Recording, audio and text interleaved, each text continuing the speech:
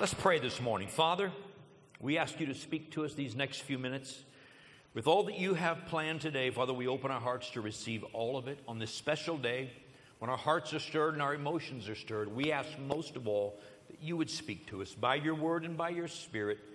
Let your word be a lamp to our feet and a light to our pathway to show us where we go from here, each one of us individually. In Jesus' name I pray. Amen. If you've got a Bible today, turn to 1 Corinthians chapter 11.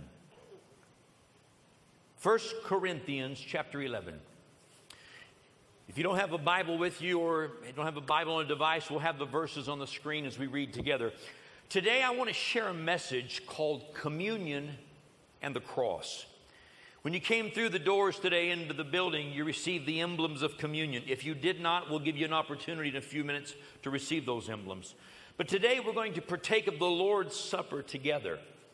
But I felt in my heart the last few days that God had impressed on me to talk about this moment, to make sure everyone here, whether you've been walking with God for 60 years or whether you've just begun your walk with God, I want to make sure we understand what these emblems are really all about and what it means to us today.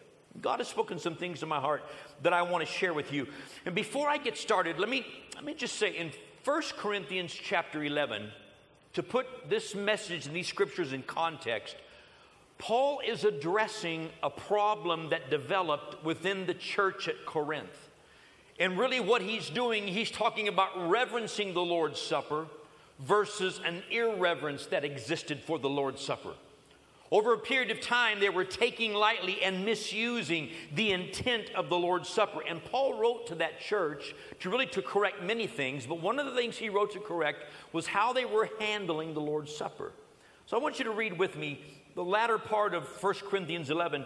And I'm going to divide these scriptures into two sections because I'm going to divide this message into two parts. So look, if you would, at verse 23. Verse 23. Paul says, "For I received from the Lord that which I also delivered to you.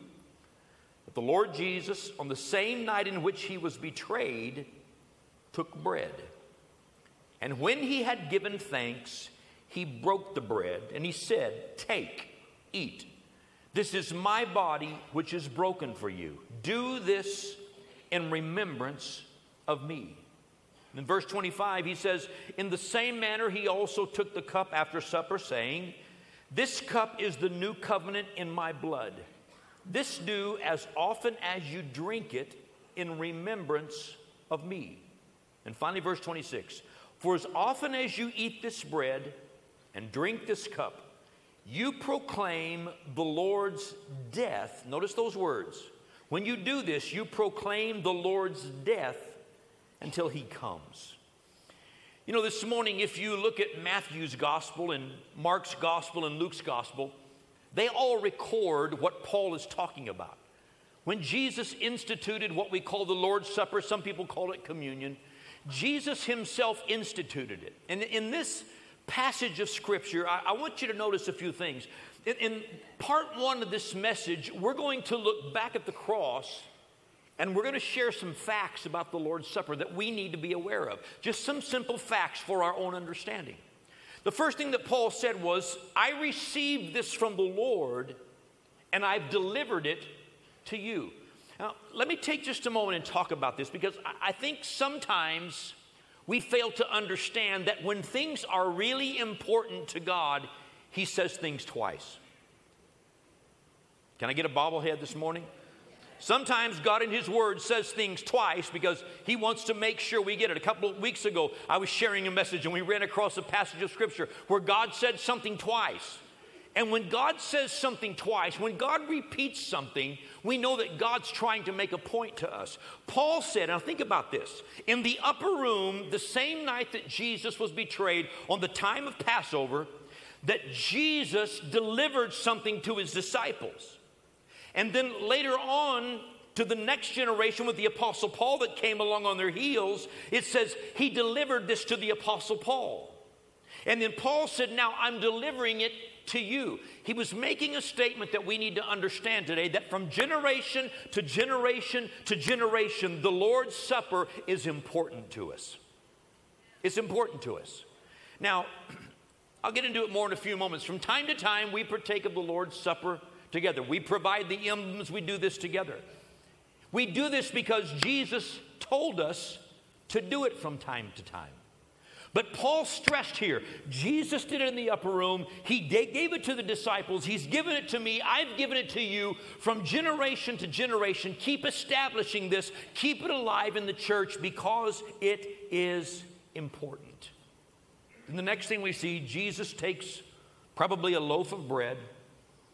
He takes it and he breaks it.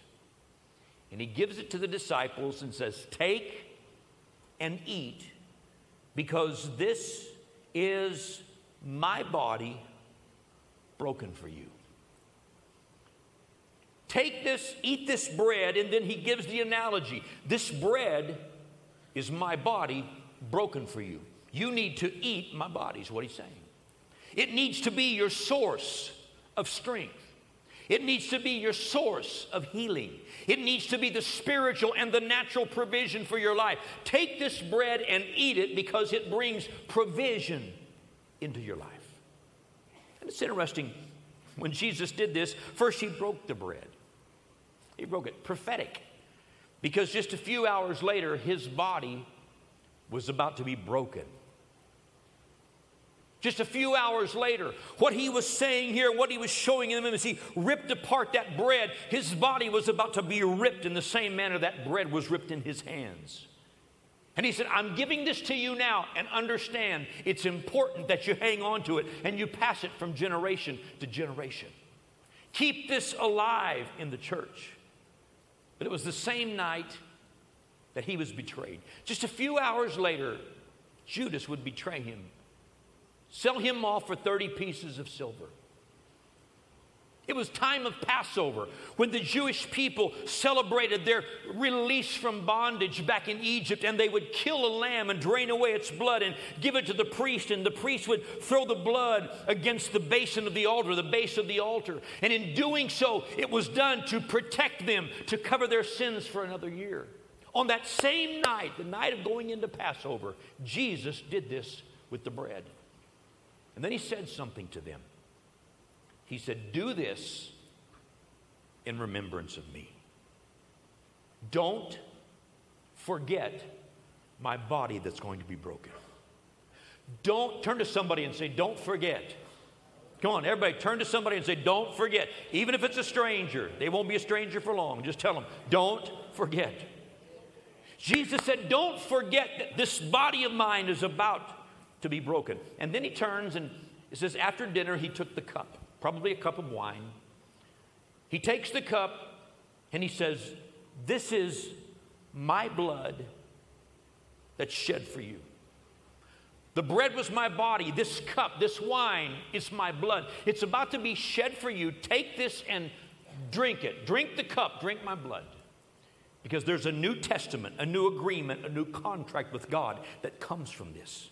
In those days, they would, when they made a covenant, they would really do so to their own hurt. They would make agreements and covenants and swear to it. And they would cut their own bodies to get blood, and they would seal covenants with their blood. And Jesus said, I'm making a brand new covenant with you, and I'm sealing with my own blood. Take this. And then he said, and when you do this, do it in remembrance of me. Don't forget about my blood that's being shed. Then Jesus made one more statement here. And I want you to notice these words today. He said, as often as you do this, break the bread, drink the cup, as often as you do this. How often should we do the Lord's Supper? He didn't tell us how often. Some churches do it every Sunday. Some churches do it once a month. Some churches do it once a year. We do it basically every quarter. But when we do this, we take part of our service and we make sure that we turn the message towards the cross so people understand why we're doing this. Here's what Jesus said. As often as you do this, you proclaim the Lord's death until he comes. So don't forget that you are where you are today because of what Jesus did on Calvary. Don't forget it. Don't forget it. Don't take it for granted. You'll notice we've got the cross sitting on the stage, which we do from time to time. I wanted it there for emphasis today because Jesus said every time you partake of these emblems, my body and my blood, you are proclaiming what the death of Jesus has done in your life and what it means to you. This morning as I think about the cross, I'm always almost horrorized by what I think about when you think about what Jesus went through at Calvary. You know, throughout the ages, governments and tyrants have found ways of torturing people. We hear about torture from time to time in the news when they deal with different people in different countries, people that they consider to be enemies and terrorists. But in those days, Roman crucifixion, it was torturous. Sometimes it took a few minutes or a few hours. Sometimes it took several hours and all day. Sometimes they had to break the legs of victims who were on the cross so they could no longer push up and breathe and they would suffocate. But when you look at Jesus and the crucifixion, what he went through, you understand. They took him off and they found him guilty in a mock trial. And then they laid him across this big stone and they took this cat of nine tails, a whip, with 9 leather straps. And on those leather straps, there are pieces of sharp metal and glass. And they would wind up with that long whip and slap it across his back. And the metal and the steel and the glass would fasten into his body. And then they would rip it away. And every time they ripped it away, part of his body would leave. Until finally his back, the muscles, even the cartilage and the bones would be exposed to the world. And he became a bloody mess. 39 times they put those stripes upon his back. And they raised him up in that beaten, broken condition and put a robe on him and laughed at him and said, so you're the king of the Jews, save yourself. Can I tell you something? Jesus went to the cross. He wasn't concerned about saving himself. He was concerned about saving you and me. And he carried that cross in that broken condition. History tells us that oftentimes when they put those stripes upon victims' back, people would die right there at the whipping post. They would never get any further because the flesh and the muscle and the blood would be spilled out until they would die right there on the spot.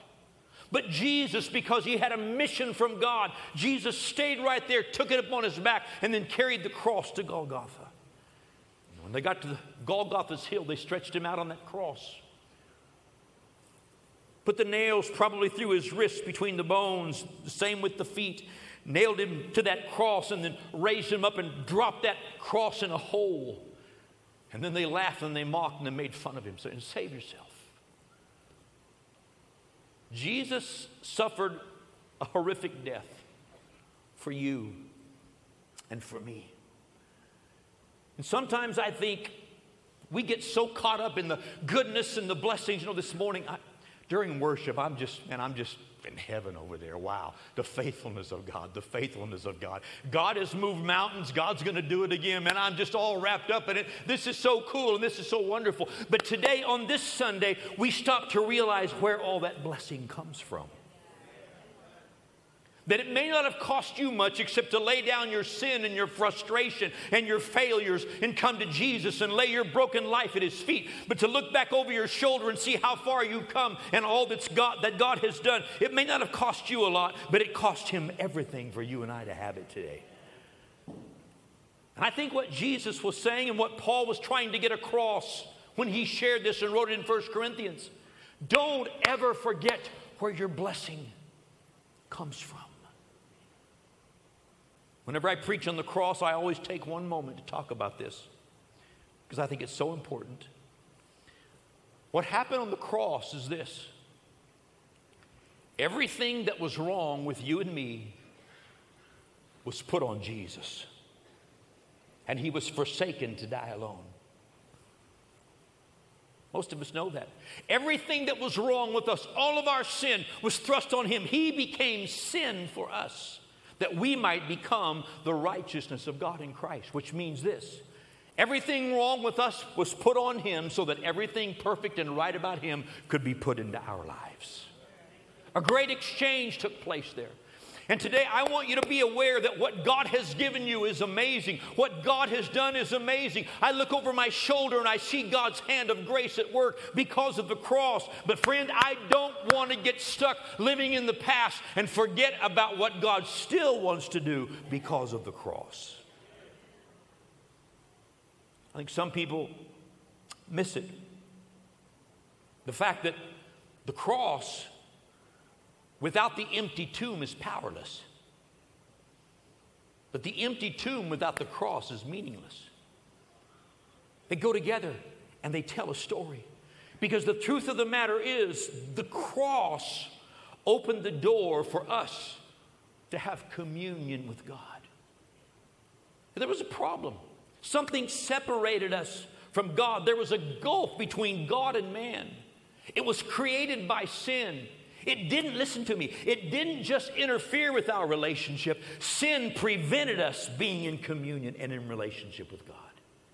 But Jesus came to pay the price for our sins, to move the sin out of the way so that suddenly that void could be filled with us moving to God and God moving to us and us experiencing the love and the grace and the forgiveness and the blessing and the presence of God in our lives. Jesus went to the cross to span that gulf. Sin had to be taken totally out of the way because it prevented communion with God. Hebrews 9:12 says that with his own blood, Jesus entered the most holy place once and for all, having obtained eternal redemption. Friends, I am washed in the blood of Jesus Christ. I have an eternal relationship with God. I am saved. I'm going to walk with God throughout the rest of my life and into eternity, throughout all of eternity, because of what Jesus did on that cross. And so are you. Ephesians 1:7 says, in Jesus we have redemption through his blood, the forgiveness of sins. Isn't it good to know that some of that stuff that you still remember, God's forgiven and chooses to remember no more? Anybody here got a record you just soon forget about? It's because of the blood of Jesus. Without the cross, there would be no communion with God. But 1 Corinthians 5:7 says, for indeed Christ, our Passover, was sacrificed for us. At the time of Passover, he became the spotless, sinless Lamb of God, and he laid down his life to wash away our sins and bring us life eternal. Romans 4:25 says that Jesus was delivered up because of our offenses, our sins, but he was raised from the dead because of our justification. You know what that means? That means when Jesus was raised from the dead, he was raised because God accepted his sacrifice for you and me. Had he not been sinless and spotless, he would never have been raised from the dead, but he was raised because God accepted his sacrifice. When I think about this today, I realize that his death has given us life. Say that with me. His death has given me life. One more time. His death has given me life.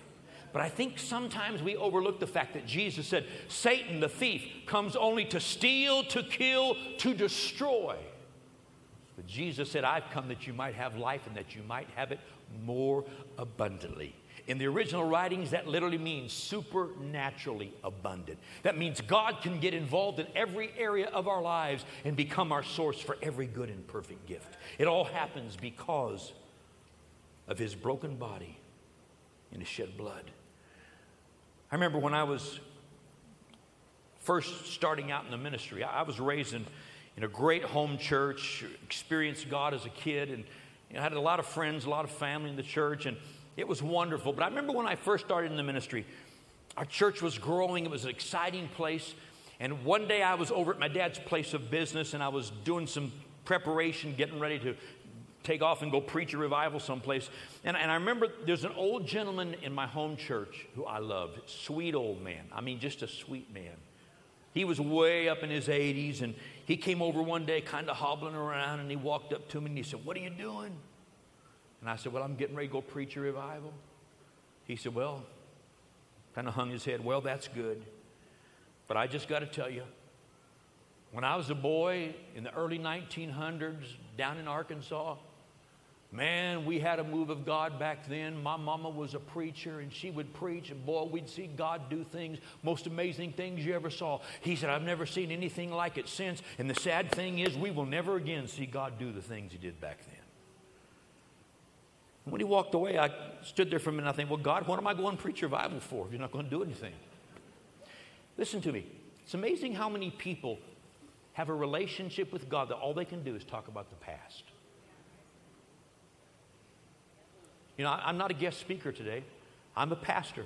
So I can tell you the truth. I know I have to live with this. But I'm going to tell you something. If all you can do is talk about what God used to do, something is wrong in your relationship with God.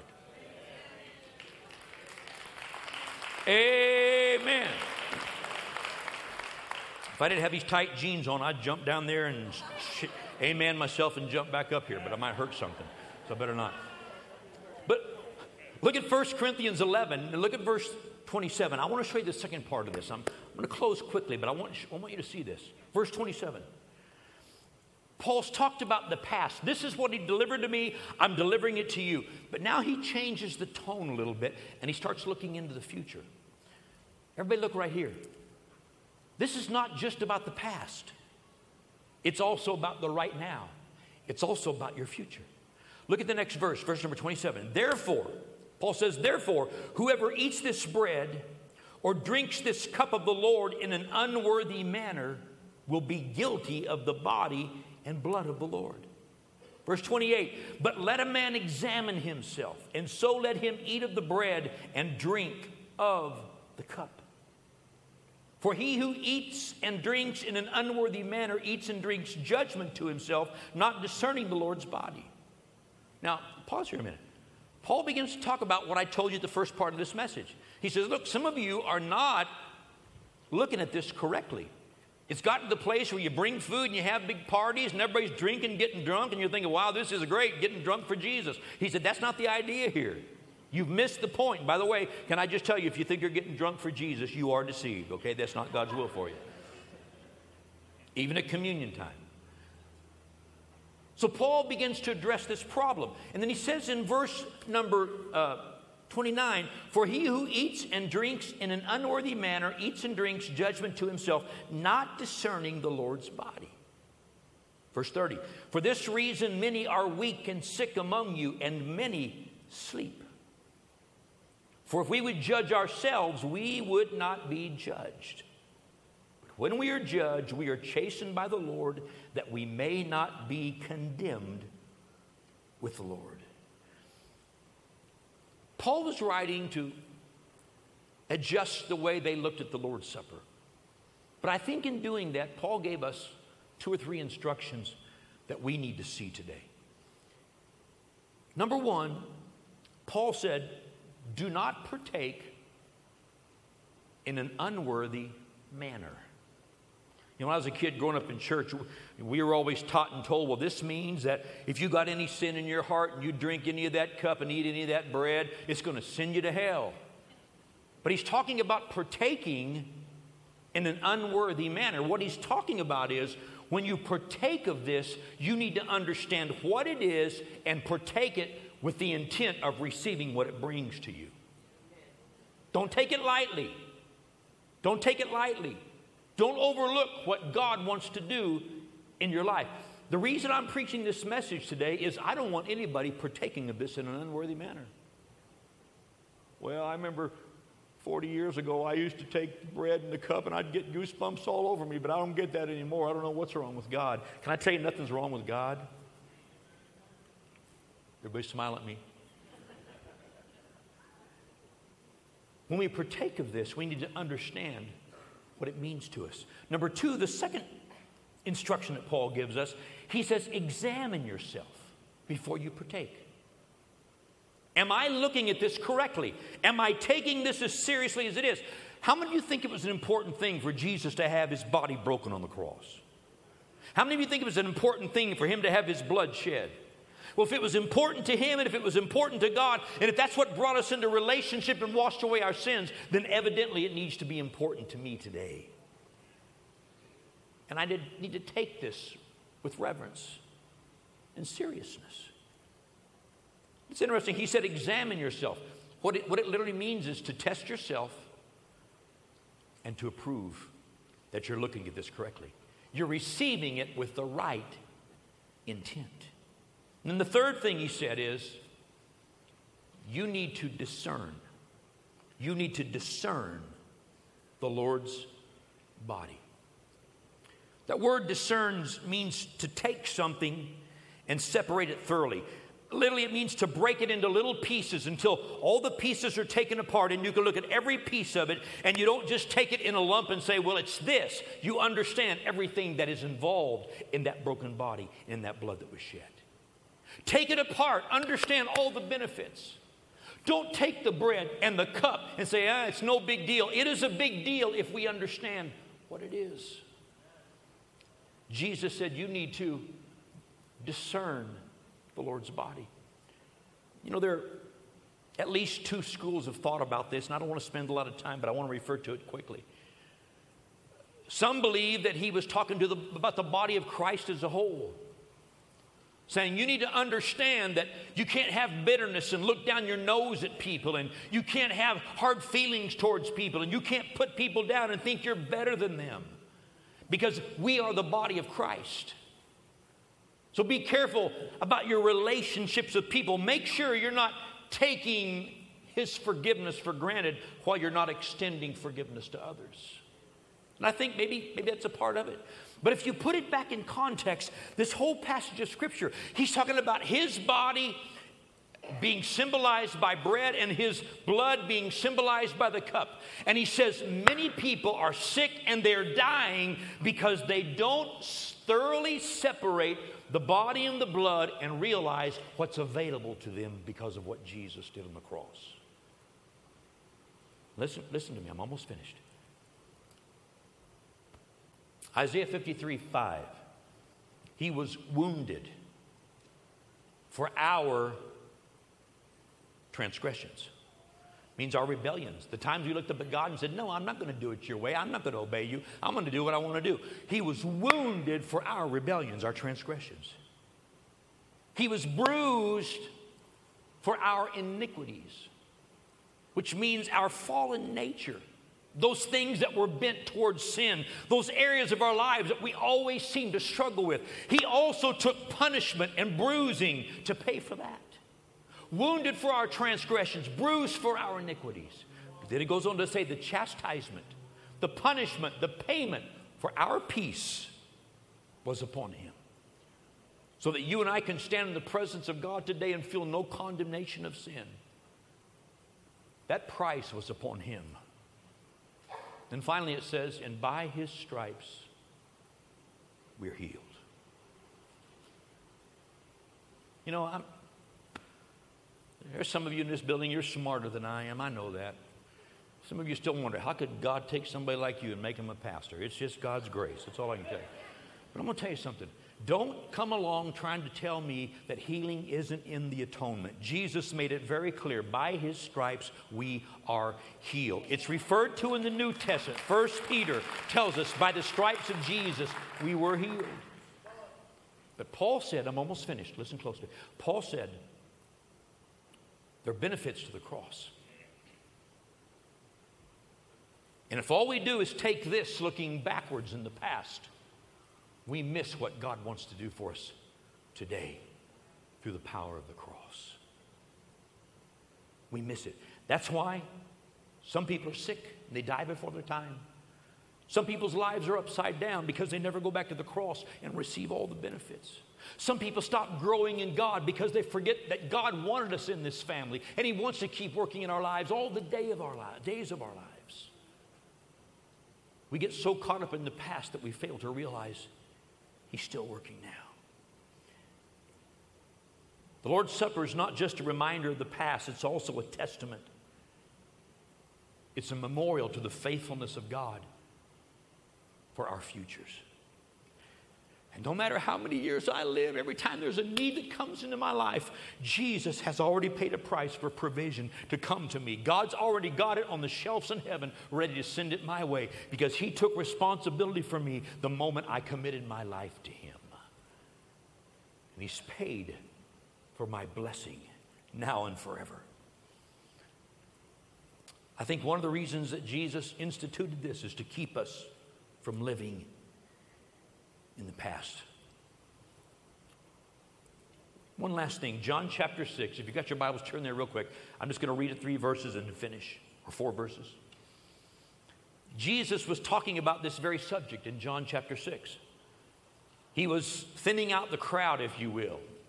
Big crowd of people arguing with him. A bunch of people just wanted free meals, whatever they could get from Jesus. Jesus said this in John 6, verse number 53. We're going to have it on the screen. John 6, verse 53. And Jesus said to them, most assuredly I say to you, unless you eat the flesh of the Son of Man and drink his blood, you have no life in you.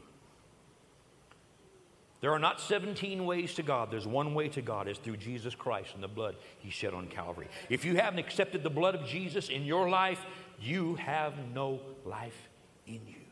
Verse 54, Jesus went on to say, whoever eats my flesh and drinks my blood has eternal life, and I will raise him up at the last day. For my flesh is food indeed, and my blood is drink indeed. And he who eats my flesh and drinks my blood abides in me, and I in him. I have communion with God because of this.